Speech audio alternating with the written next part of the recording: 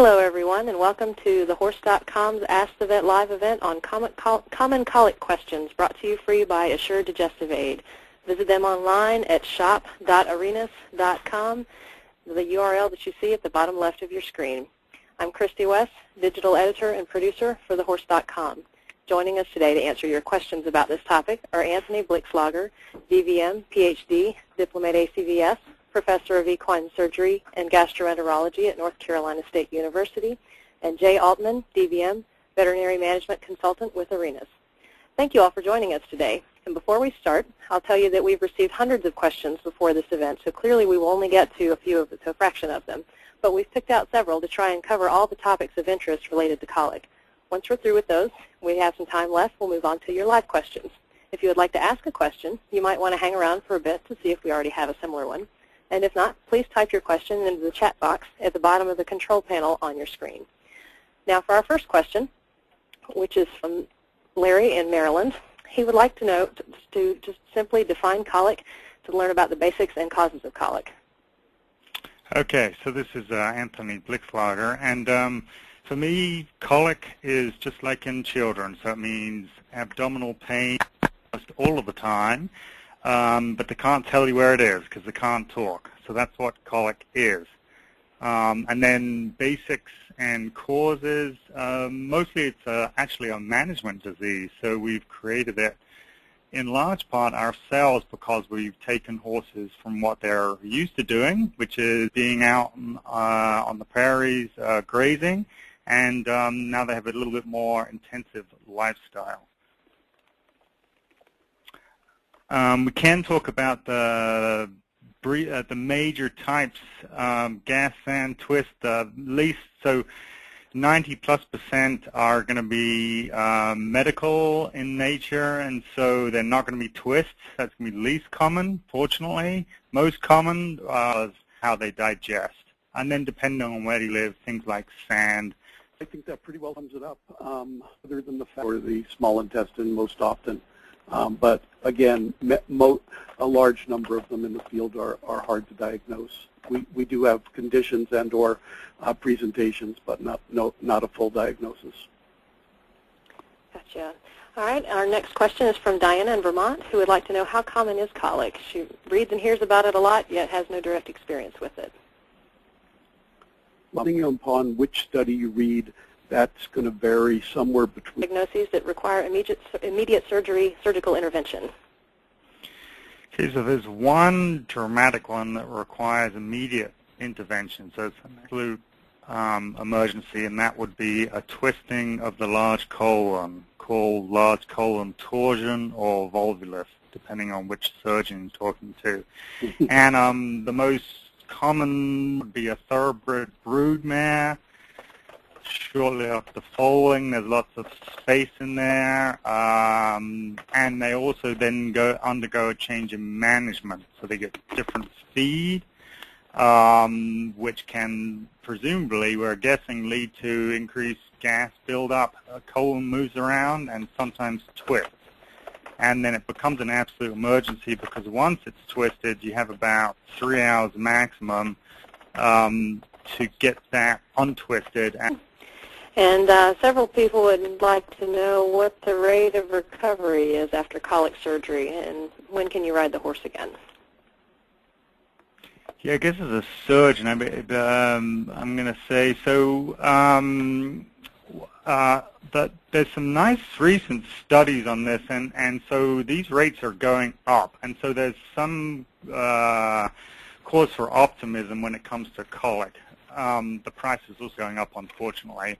But in any case, of all the horses owners select or want us to take to surgery, so it's their choice always, then 85% or so are discharged. Now, when you follow them long-term, meaning like around 6 months, depends what type of colic. So if it's a small intestinal twist, for example, that can drop down as much as 20%. But if it was just an impaction or like a feed impaction, it wouldn't drop nearly as dramatically as that. When can you ride the horse again is included in that question too, I think. And so you can start riding them again after 2 months. So, very good. That's pretty consistent across any surgical case? Yeah, I mean, what happens is once the surgery's been done, the discharge instructions that you receive from the surgeon actually mostly relate to the incision. So it takes a while for the incision to regain its normal strength. And so it's actually very weak. It's just got the stitches holding it together, and then it even gets a little bit weaker still as they melt.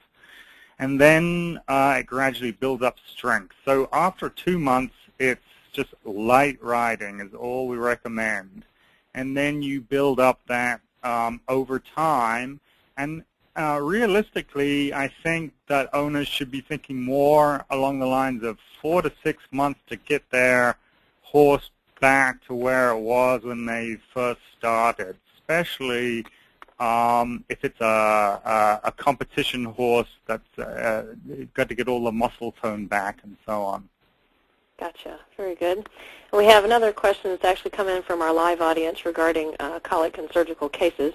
If someone lives 3 hours from the nearest referral hospital, what is the best way to transport a colic case? This is from Carol. Quickly. Quickly. Yeah. Quickly. I mean, 3 hours, that's about our radius. In Raleigh, North Carolina, we have a radius of about 3 hours. And let me just first say something really simple, which is to make sure for the farm, I know this might sound silly, but to have a truck and one or the other is missing. Like they can't find it or they lent it to someone, for example. And that's a bit frustrating, I think, for everyone. And then the stand, if that's the type of trailer you have, trailers work just fine. It allows them to move around. And if you do have a partition, you can move it to one side if you feel like the horse is just going to have to go down. Because if it has to go down, it's going to find a way to do it. This question is from Gail in Ohio, who would like to know, why is it that a horse that has undergone colic surgery for displacement is more prone to have a recurrence? Or another that would, sorry, I'm bumping in. So the main reason is adhesion. So the intestine is not designed, as everyone can imagine, to be handled. And so when it is handled, you kind of, no matter how careful you are, you kind of scrape the superficial layer, and then what it does is it becomes inflamed and it can stick to a neighboring piece of intestine. And so then, for that reason, once you get, that would be then adhesions, then those are more likely to have colic again. The only other is the most common area, and some of those will keep coming back. All right. And Christine from Wisconsin would like to know, how does colic cause laminitis, and what percentage of colic patients end up with laminitis when they're treated medically versus surgically? Yeah, I guess I get this one too. As I'll take this one as a surgeon and see if Dr. Altman has some comments here. But ultimately, we don't completely understand this, but what happens is it will release either whole bacteria or parts of bacteria, like bacterial toxins, and they system, as in like white blood cells, and they're actually going to all the different organs. Just as you can imagine, for a very sick person, that's dealing with a major event like this. But the trouble is, we see laminitis because the horse's foot is very highly developed to the extent that it unfortunately has very small blood vessels. So when it gets inflamed, it gets into trouble pretty quickly. Fortunately, the percentage of colic patients, I don't have an exact percentage for you. There are some papers out there, but relatively few end up foundering. So it would be far more common to or develop laminitis after diarrhea, infectious diarrhea, metritis, which is a section of the reproductive tract after foaling. So it's the ones that get really sick because they have a lot of dead bowel that end up being at risk of laminitis. Gotcha. And David from Texas would like to know what symptoms are severe enough to warrant having the vet out to look at the horse. Well, David, that's a very common and often asked question. And I typically advise my clients that any sign of colic, they should be on the telephone first, that should be their first step. I know there are several other questions that were submitted very similar to this, but you know, symptoms that are truly severe enough to warrant having the vet out can change over a short period of time. So what looks like a very mild case of colic, you know, the same one that they may in fact not walk off, and within a half hour you could potentially have a horse that's throwing themselves on the ground and in real distress and in real trouble. So, you know, obviously there is some, you need to take into consideration also how far your vet may be from you, as mentioned earlier, as well as any just normal travel time. And things can turn from mild to severe rather quickly.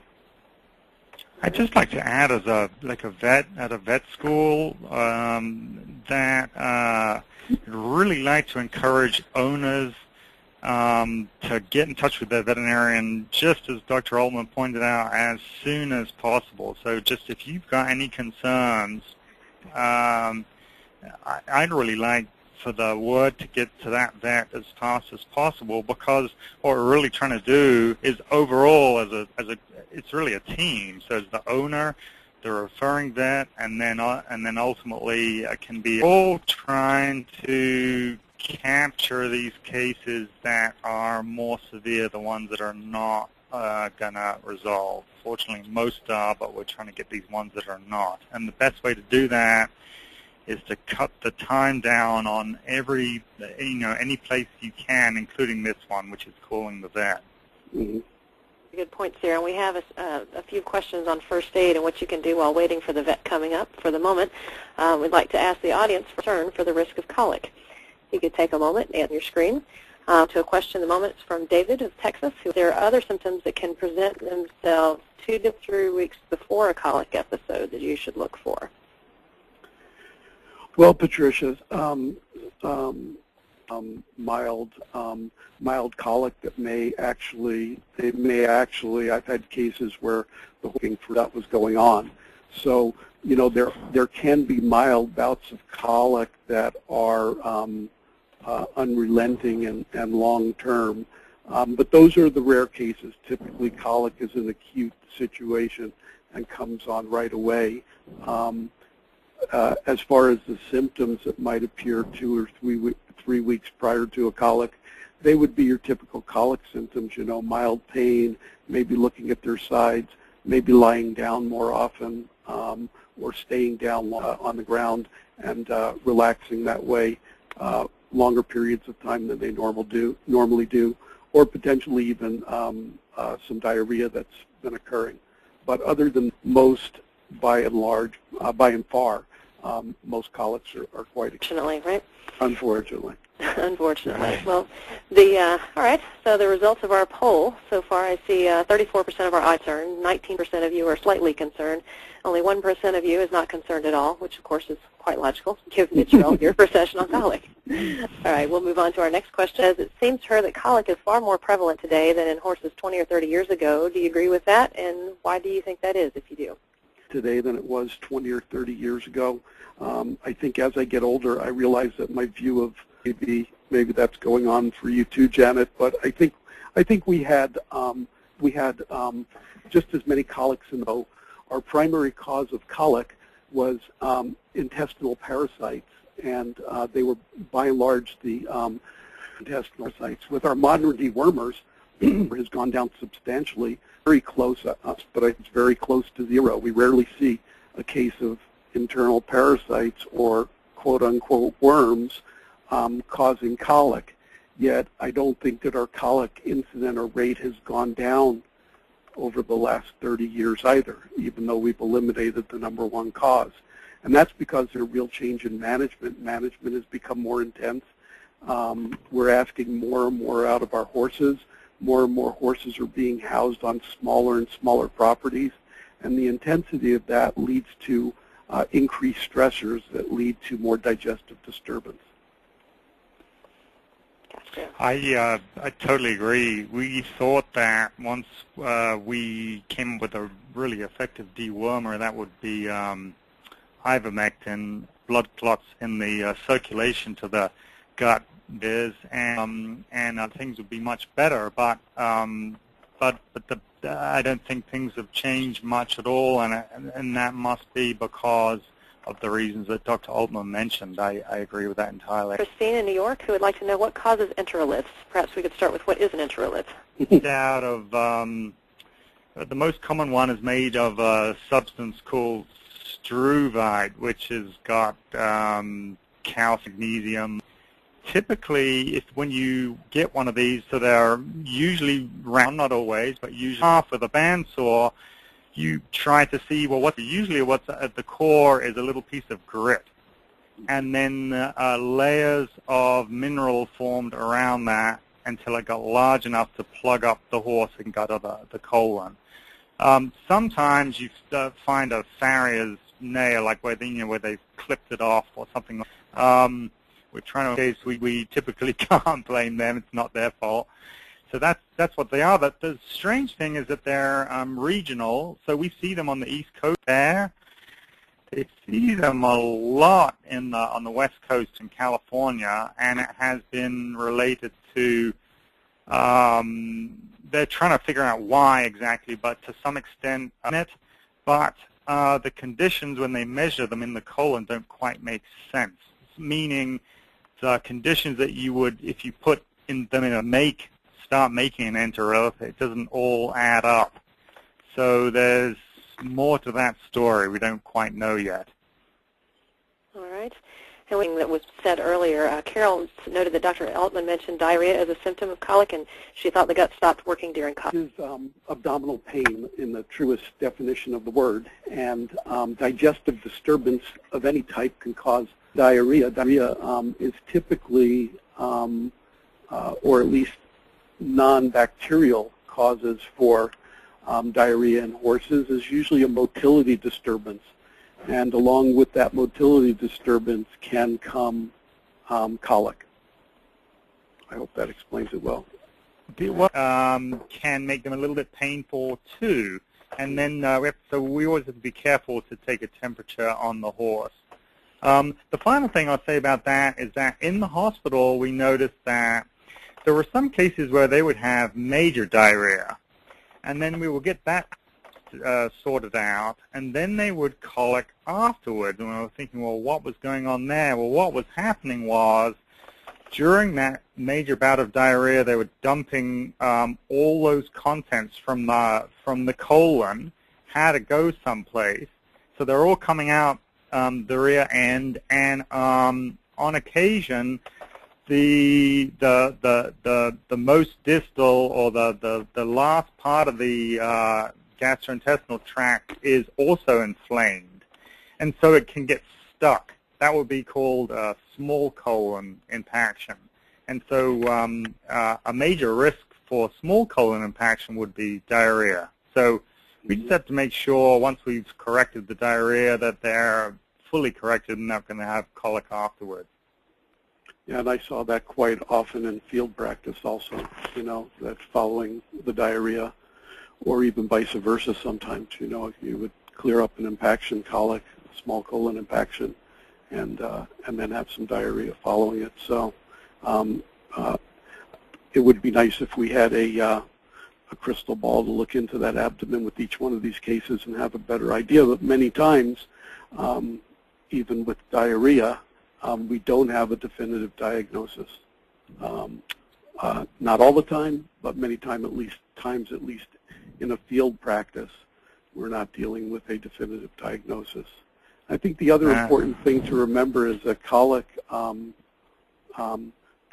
is is many times can be caused by many things, and distinguishing between the colic condition that's being dealt with and the cause of it are two distinctly separate issues, and it becomes a tangled mess sometimes when we're talking about them because they go hand in hand.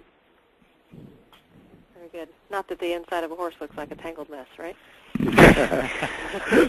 To me, frequently. Very good. We have a question from Drew Ann in Texas who would like to know if there's anything different that you do for minis versus full-size horses in terms of minis. And I don't want to offend minis, or you can even view them like horses. So you do all the things that you would do to try to prevent colic in a horse. But they get more frequently, and that is fecalith, and a fecalith means that's clogging up the works at the very last part of their. Did a conference in Canada, and there was a veterinarian there who essentially has a mini practice. Mostly that's what this. He had them all trimmed. So removing as much hair as possible and also removing on the fence line, then the risk of that went down, and that's because most of these fecaliths have hair in them, and that's why they probably formed in the first place.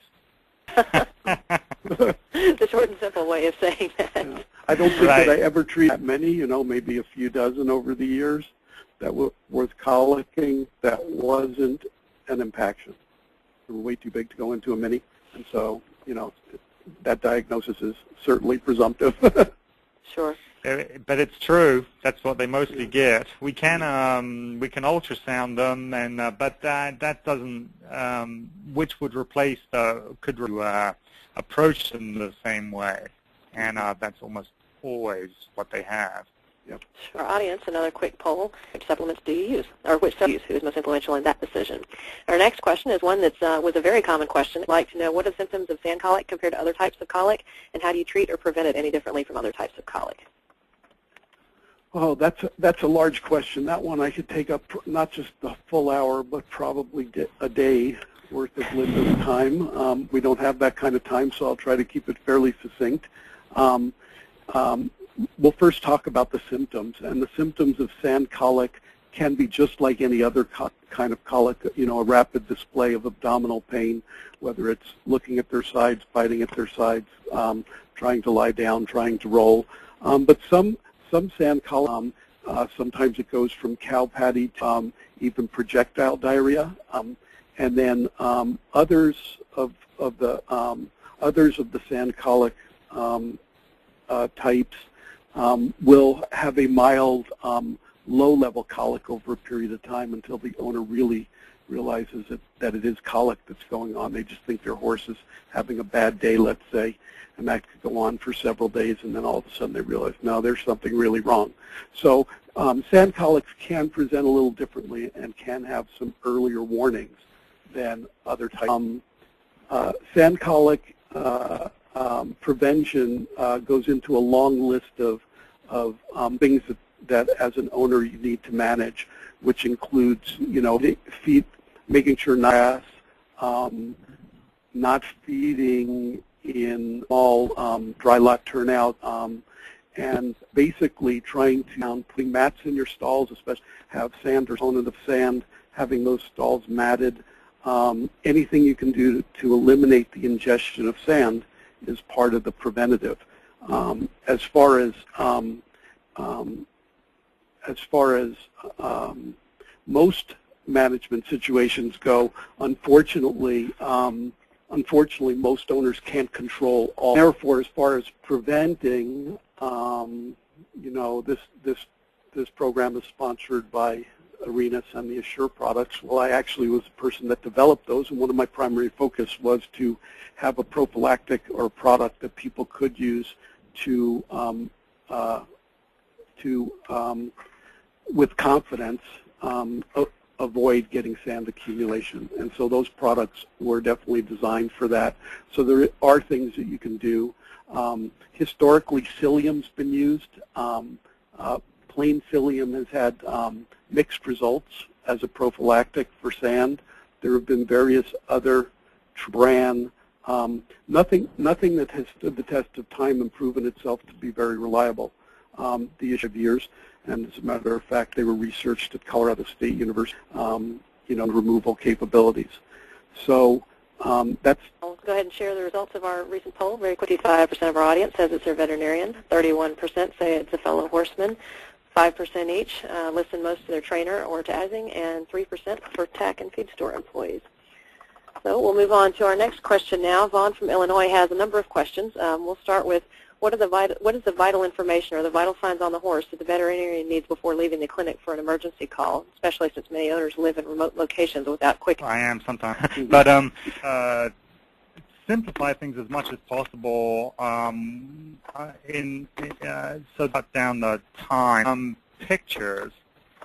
And so, perhaps just you could put those. And the first one would be a severe case of colic. That's actually from to take pictures much. The second thing, it's a horse that's just showing mild signs of colic. And so to try to communicate amongst each other, I think it just helps have varying degrees of agreement with that, but something like something else, but that's fair enough, I think.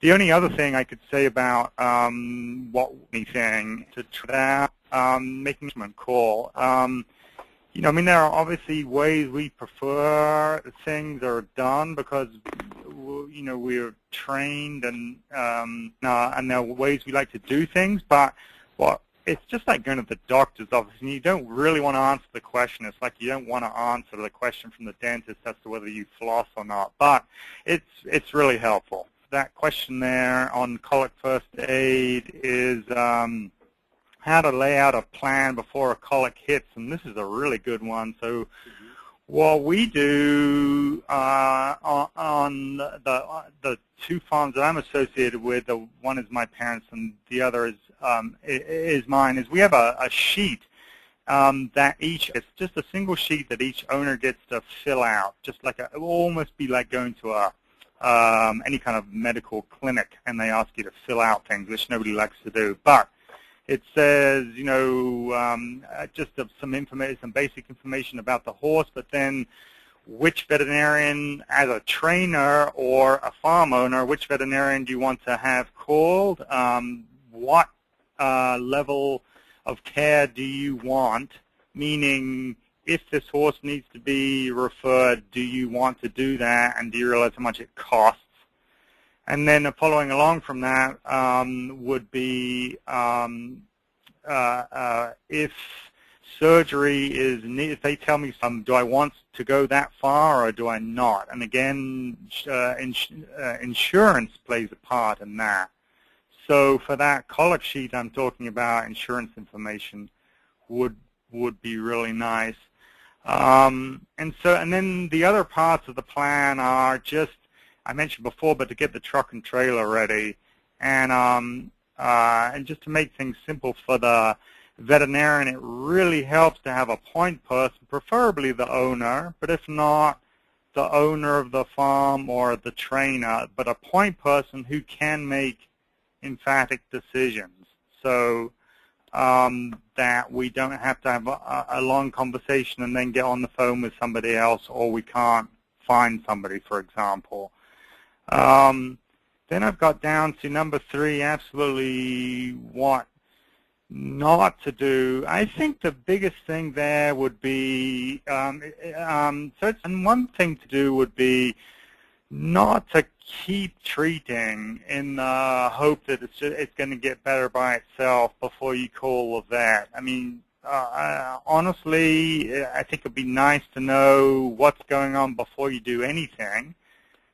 That can even be state law, but I'm not going to get into anything like that. I think that the point is, if you keep, that for us as veterinarians is just critical to know how they respond to could potentially delay things for quite a while.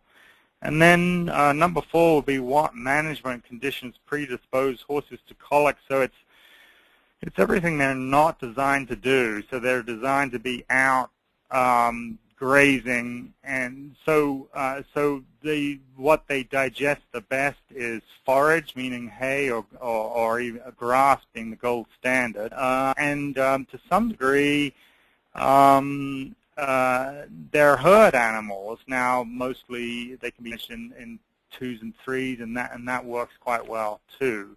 So if you do the inverse of that, which sometimes is necessary because of what they do for a living, so the inverse would be lots of grain.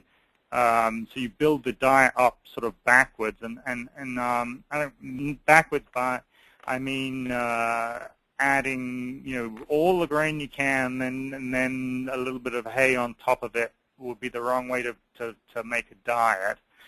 And also, when you keep them inside a lot, just realize that it just puts that horse, it's not been proven by any means, but it probably puts them at increased risk of developing colic. Gotcha. A lot of good information there. We've got a couple of very kind of similar questions. Rachel from North Carolina would like to know, should any type of pain medication like Banamine be given before a vet has seen the horse? And I'll get to the next one here in a minute, so we'll go with that. Well, that's a good question, and I, as a practicing vet, am pretty selective about which one of my owners I even arm with Banamine, let alone any types of sedatives or heavier duty, so to speak, pain medications. And when I hand out Banamine to any one of my owners, they have to basically make an agreement with me that before they administer it, they have me on the phone. So they, that's our deal, basically. Okay. Do I believe that horse owners should have Banamine around? Absolutely. A lot of horse owners should. Okay. At least those that I trust. All right. And we've got a question here as well from our live audience. It asks, is it true that Banamine stops motility in the abdomen, and wouldn't that be bad for a colic case? Banamine ends up being blocks prostaglandins, which do, and it doesn't really matter what they are, but what does matter is they do a lot of different things. So they're actually, generally speaking, good for the gut, meaning you can imagine for yourself or for some people taking Advil, for example, for heartburn from that, and that's because they're blocking prostaglandins, which are good for the gut. They also, these same prostaglandins stimulate motility, and so and then there's a range of other things they do too. I think then what it comes down to is it's a pragmatic decision. So I've got a painful horse on my hands, so I got to deal with that, and then I've got all these other things to worry about as far as what this drug might do. And so the one that takes precedence in that is going to be managing the pain. But what I would say there is just manage it carefully, and I really think the best way to do that is to do it with your veterinarian, decide which drug you want to use, how much, and go from there. And just to tag on to that question a little bit, as practicing vets, even when it comes to needing to administer additional Banamine, I know many of us even question how frequently we want to do it. What interval do we feel most comfortable with based on the case and how the case is going, just because of some of those issues that we have to balance. And medicating for any type of ailment is truly partly a balancing act. Sure. This medication issue is, I know it's controversial. I even got into a bind, an equine journal, about this, and then I got some letters back that some of them were a bit upset. Well, you're not trying to use, it's not supposed to be any kind of scare tactic on how you medicate horses, but what I was trying to get across is just be careful and realize that right away on the phone. But that's sort of the goal, that's what you're aiming for, is to try to do that with the veterinarian. Very good. And are there similar issues with bute? We've mostly talked about Banamine. Yeah, for whatever reason, sorry, Jay, no, I interrupted you there. No, I don't know why this happened, because you might actually sort of got tagged as a colic soft bute, which is the class that it's in, whereas bute, which is in the same class of drug, does the exact same thing, but it got tagged with a treatment of lameness. And there are, it's true to say that, well, at least for bute, if you have a very painful horse because of lameness, it does seem to be more effective. Like the most severe pain I can think of would be laminitis. And bute, because the horse has also concurrently an injured or damaged colon, which you might notice because it has diarrhea, or you might notice it for other reasons. But nonetheless, you're just left with that being the most effective in some cases for treating pain. You can use it to treat colic. Most people don't. And I don't know, Jay, if you have any comments on that. I don't typically use it as a first step. I have used it as follow-up treatment for a horse that I thought really needed an anti-inflammatory going out the next couple of days. And I knew that cost was a real factor, and bute is so much less costly than Banamine. So I've used it in that way, but I've never used it as primary non-steroidal for treatment myself. You know, the one other interesting thing I've noticed is like if you go to other countries, the UK, for example, they would rather use, at least a large number of them would rather use bute versus Banamine. So it actually, apparently there's some cultural differences. And then there are some other. Buscopan is really popular in Europe, although it is somewhat different in Europe. Well, it's actually quite different. So it has one of the components that we have in Buscopan in this country, but then it's in combination with also a non-steroidal anti-inflammatory drug called dipyrone. That they still have that in Canada. We don't have it. It got withdrawn in the market here in the 70s. It's a weak non-steroidal anti-inflammatory. But they choose that as their first-line treatment, and then as opposed to Banamine. Yeah. Gotcha. All right, we've got about 10 minutes to go in our session. We're going to go to quick supplements. In the meantime, we're going to move on to try to start answering these a little bit more quickly now since we're running out of time. Tina from Ontario would like to know what is a step-by-step procedure that an owner should do before calling a vet for colic. Very simple, Tina. Go directly to the phone. Do not pass go. Do not collect $200. So go right to the phone. Really make the call to the vet first. We already know, but even if you know the items that you should check, which for my clients is mainly, if they're capable of it, a TPR, temperature, pulse, and respiration. Okay, that's what I'm going to ask. Sometimes I'll ask them to check mucous membranes, but really I want them on the phone with me first. All right, very good. And some more related questions about first aid for colic. Wendy from South Carolina would like to know if you should keep a horse with colic walking.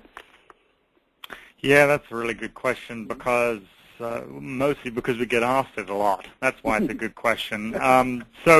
I think there's something to be said, and this is completely anecdotal, that walking horses can sometimes relieve the condition, and I don't know why that is. Somehow maybe that's tied into gut motility. The other thing is it stops them from going down and hurting themselves or hurting other people. If the horse is really painful and it's very difficult to get them up and keep them up, and you can keep them comfortably down, then let them go down in that circumstance. Very good. All right, our next question is on colic diagnosis. We've touched on this a little bit, but let's just refresh. Jayla from Washington would like to know, being a new horse owner, what are the basic signs that one should look for? Well, that's a very common question. Also, anything that would indicate abdominal pain, which might be looking at their sides, kicking at their flanks, circling, lying down for longer periods of time than they normally do, lying down but still looking uncomfortable, a quote-unquote grimace type of look, or going up and down frequently. Any of those. So I totally agree on that. And then also we've noticed in the hospital that there are behavioral signs of colic. So meaning the horses are not themselves. And so I think sometimes owners are the most astute at picking up colic. The horse didn't come up in the same order out of the field, or it just doesn't quite seem right, actually can really mean something. And I know you might call the vet and they might say, don't worry about it. There is actually something to that. Yeah, and just interleaving with that, if I have an owner that calls me and tells me that their horse just isn't right, I absolutely 100% of the time believe them.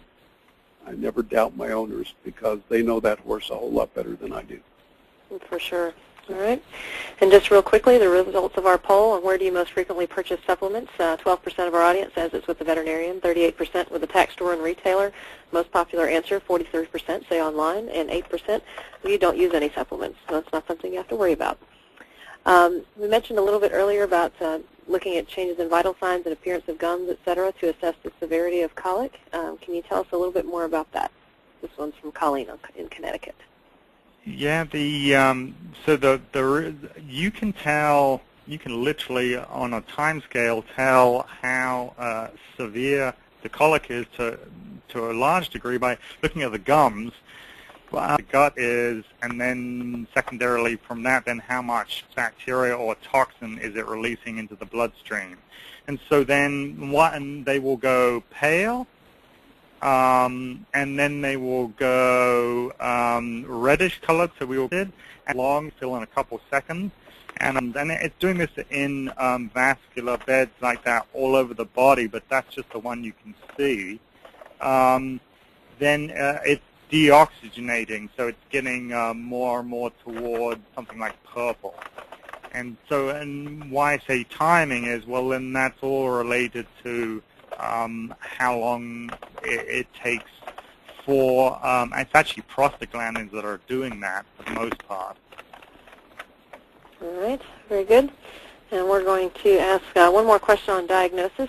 Deborah from Ontario would like to know if gut sounds are still present in horses that are showing signs of colic. Deborah, absolutely.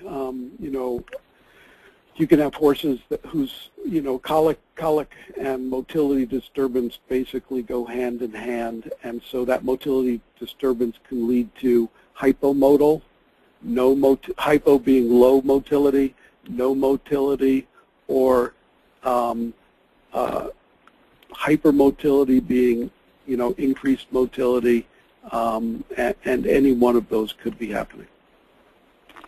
All right. And then moving on into colic causes, Kathy from Texas asked a very popular question: can weather changes cause colic? I love that question. Go ahead. Yeah, you actually put your name there, but I'm going to answer it for you. Go ahead. Go ahead. See if you like this one. So it came up actually in one study as a risk factor. The way I think about weather is that that changes in pressure, for example, barometric pressure. But I think what happens is sometimes horses do things differently according to the weather. And then that secondarily leads to colic. So, for example, if it's really hot, they might sweat a lot, not move around, that sort of thing.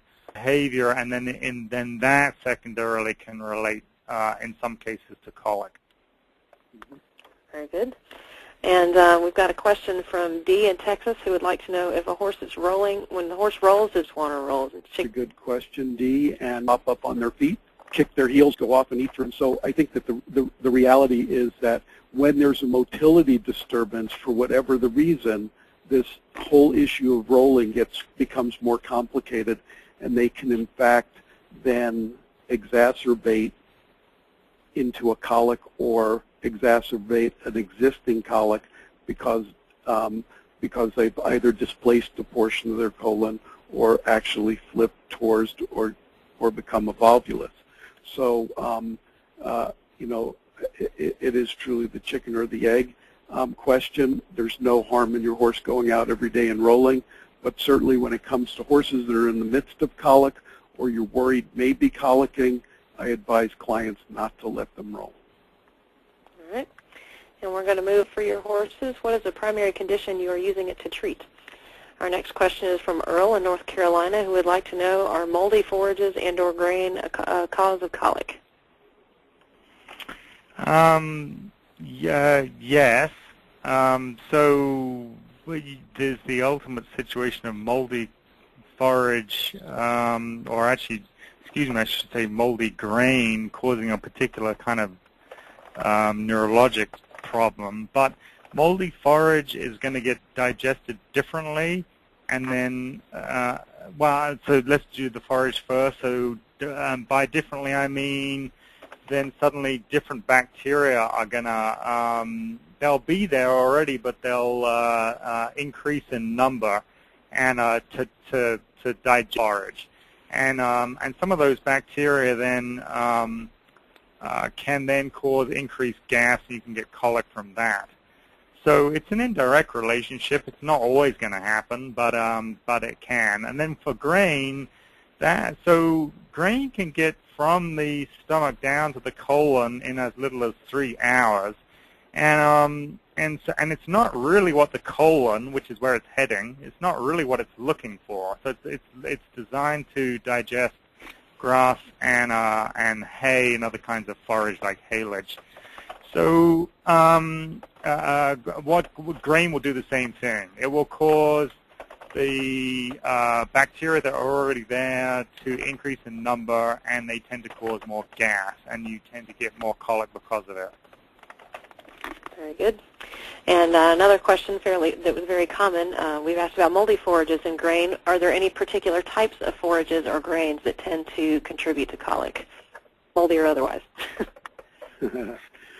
Well, in general, I'm going to go to the grain portion of that question. You know, obviously you want clean, good quality forages, but talking about this whole grain question, you know, the bacteria in the hindgut are not really designed for digesting grain and grain products, and so grain in general, any type of grain or concentrate, when it gets to the hindgut, does some negative things. The only reason that we want to feed grain is to get an additional energy source for our horse above and beyond what forage can provide. So the keynote of a feeding program when it comes to horses, and Dr. Blickschlager alluded to this earlier, is that you want to tip the scale towards mostly forage and the least amount of grain that you can use or concentrate to get the job done. I think that's, yeah. All right, very good. Sorry to interrupt that. Well, no, there's one, because I'm living in the southeast, so I have to bring up this, well, I feel like I need to bring up this issue of coastal Bermuda hay, which is a warm weather grass. So it grows all the way up through North Carolina very nicely, and then all the way over to Texas. And yep, so we published a study showing that it puts a horse at a roughly, and somebody asked this question quite specifically, roughly 5-fold increased risk of colic.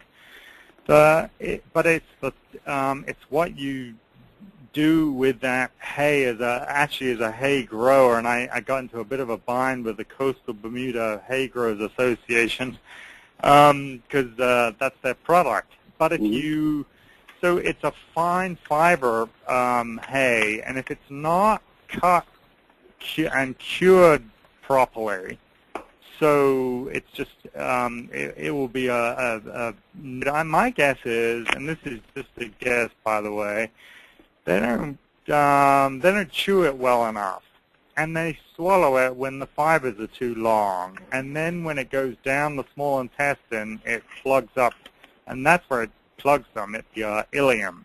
So and then the other thing to say about it is that, and we sort of prove this to ourselves because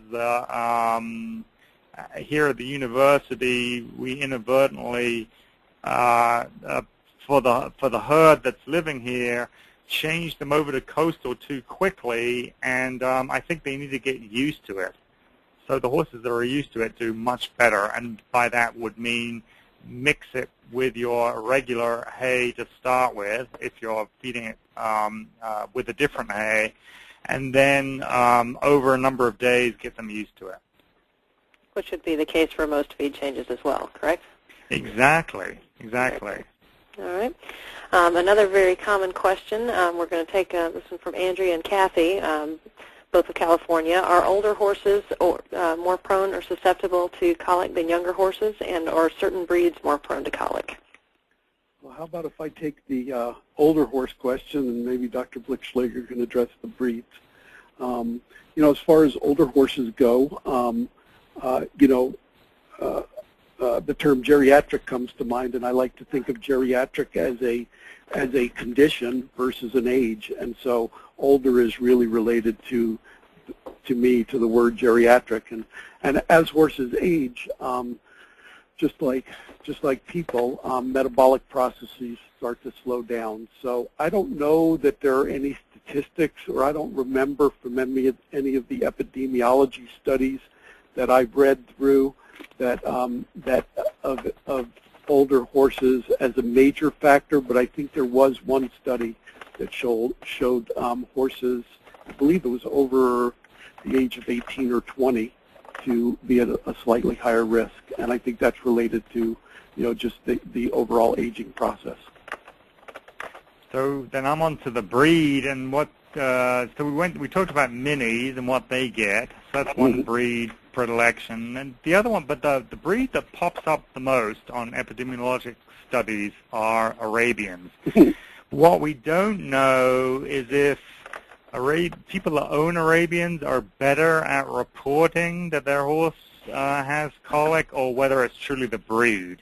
So that doesn't really help you that much, but it doesn't. Perhaps it's good to know what's published. Then one final example I'll give you are horses that have larger inguinal rings. So we're talking now about stallions predominantly. So that's going to be Tennessee Walkers, Standardbreds. The two that come to mind right away tend to get inguinal hernias a little bit more commonly. Doesn't mean, we're talking small percentages here, but it's an example of a breed that would be predisposed. All right, very good to know. And some other questions. Another very common question: do horses who have experienced colic, whether they have surgery or not, are they more predisposed to getting colic again in the future? That's a very interesting question. And Dr. Blickschlager mentioned earlier that colic is, by and large, all of the epidemiology studies, and I think any equine veterinarian that you would ask is going to explain to you that colic is a management disease. So truly, having one colic does not predispose them to having more colics, but not changing something in their management to accommodate for what was it that caused this horse the colic, or what digestive disturbance was going on to allow some trigger to have that horse colic, kind of like that weather change or the weather question, which you could translate into how about a weather front or a weather change. Horses have digestive disturbance to begin with, and the weather change and the stress of a weather front coming in was the trigger to send them over the edge. So you really have to try to eliminate as many of the triggers as possible, which comes back to management. Sure. And speaking of management, Angela from Illinois would like to know what is the most important thing you can do to prevent colic. I get this for owning, so I've done a surgery. So from it's a much surgeon, easier to answer now, right? Well, no, I'm mostly thinking, I know the coffee shop opens at 6, so I just got to make it for a couple more hours. So in any case,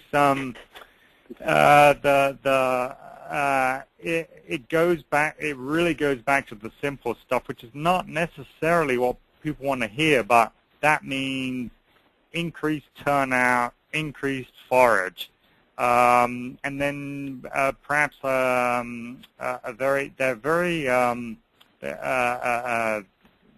set in their ways as to the way they like to do things, and so it's good to let them not, if you can, as much as you can, which you can't if you're on the road, but as much as you can, do what they're used to doing. Those sorts of management things versus, there are to be considered, but the turnout and the forage is most important in my mind. I'm going to move on down to another very common question. Karen from Maryland would like to know if probiotics can help prevent colic. That's an excellent question. There's been a lot of, there hasn't been a lot of equine-specific research, but there's been a lot of research in all species spread across the board on probiotics and live viable microbes and supplementing the hind gut with them. And although there's no direct research showing the benefits of reinforcing or supporting that microbial population in the hind gut with probiotics, some recent work that I've done indicates that it may be helpful. Very good. So if there are some non-conventional methods for treatment, saying that her vet prescribed a pint of whiskey and castor oil. I've used that treatment often, and I get the whiskey and the horse gets the oil. I knew you were going to answer it that way. Everyone's happy. I'm a picky on the brand, but other than that, not very picky. And then we get other, like turpentine is another one that pops up. Castor oil, by the way, you've got to be really careful with, because although it can have a laxative effect, it can also have a damaging effect on the gut. So it's the point where if a horse gets into castor beans and eats a lot of them, they can actually get quite sick. I'm not sure. The whiskey, they probably wouldn't faze them. There you go. And we're going to hit just one or two more. We're already a little bit over time. I want to thank everybody again for all the questions that you've sent in, and I apologize for not being able to get to all of them. We just have simply had way too many. We're going to move on to a question from Mark from Pennsylvania, who would like to know what are some of the recent advancements in colic surgery techniques. Okay, so people tend to talk about things like stapling instruments, but that's been at least 15, 20. And so the actual technique, surgeons love to argue about the best way to do it, and they're always convinced that the way they do it is the best. And I always like those arguments. But in any case, because it brings out some interesting information, I think the medical care that surrounds the surgery.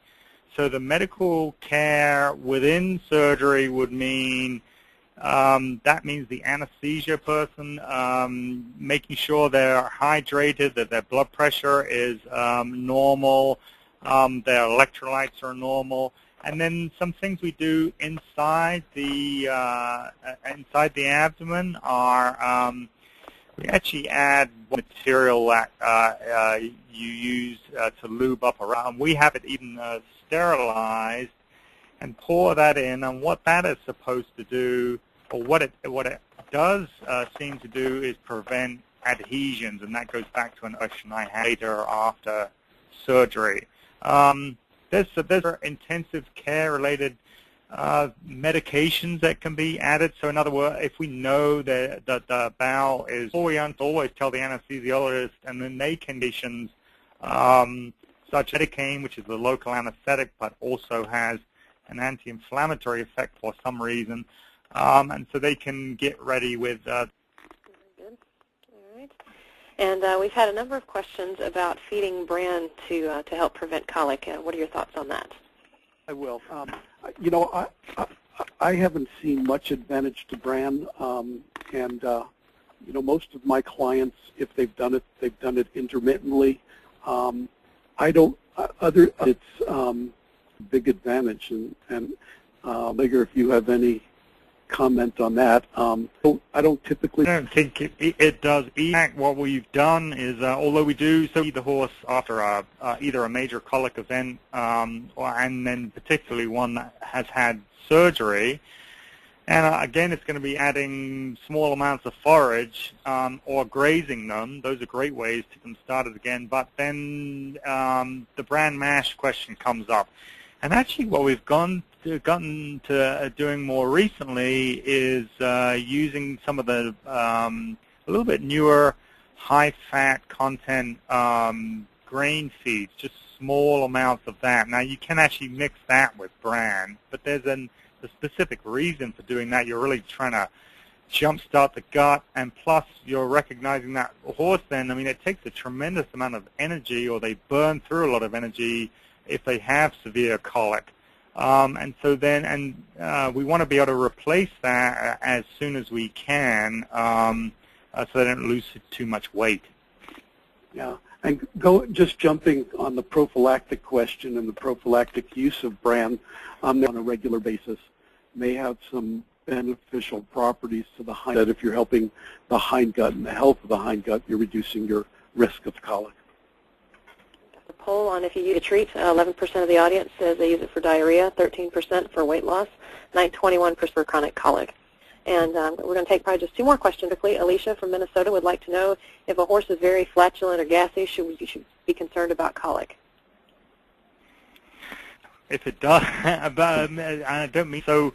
They naturally produce a lot of gas, and they're supposed to do that. And so if they're passing a lot of gas, or you can even hear their guts gurgling a lot, but the horse looks perfectly happy and healthy, then gas can't get out, and then they get a big gas accumulation inside the colon, the hind gut again, and those are the ones that we worry. The gas, it can flip around pretty quickly, and so we get concerned about that.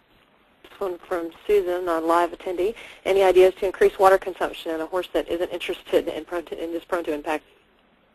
With electrolyte or salt supplementation, if we're talking about wintertime, which I get this question often, you know, that you have both a warm and a cool water source available in the winter, and actually reduce their water consumption in the winter because of it.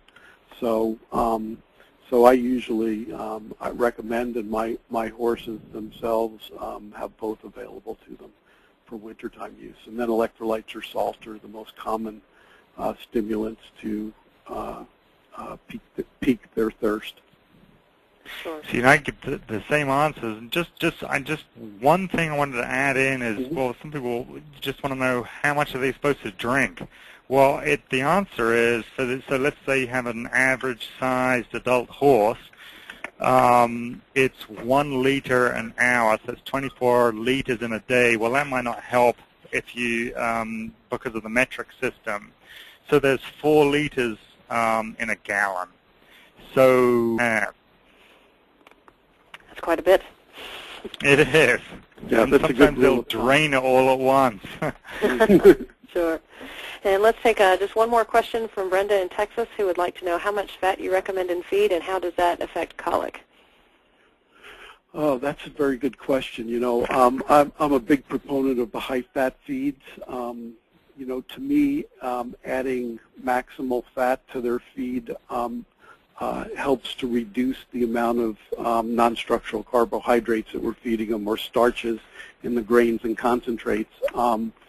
I've typically used as a rule of thumb about 10% fat within the concentrate ration, you know, and that's just a rule of thumb because some of it depends on how much of the concentrate you feed.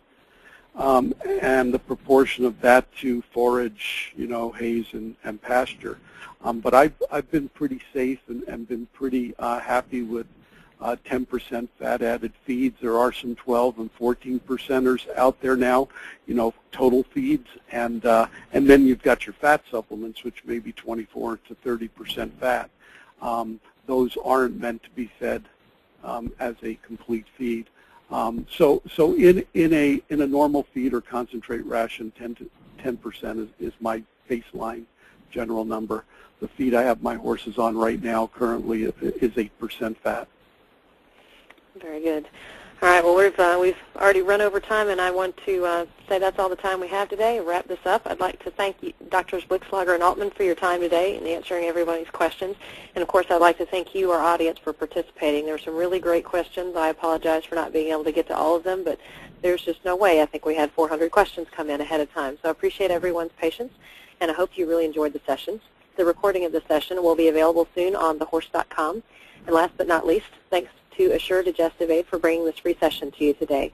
Visit them online at shop.arenas.com/C-4-Assure evening.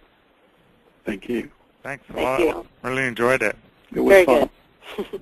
Thank you.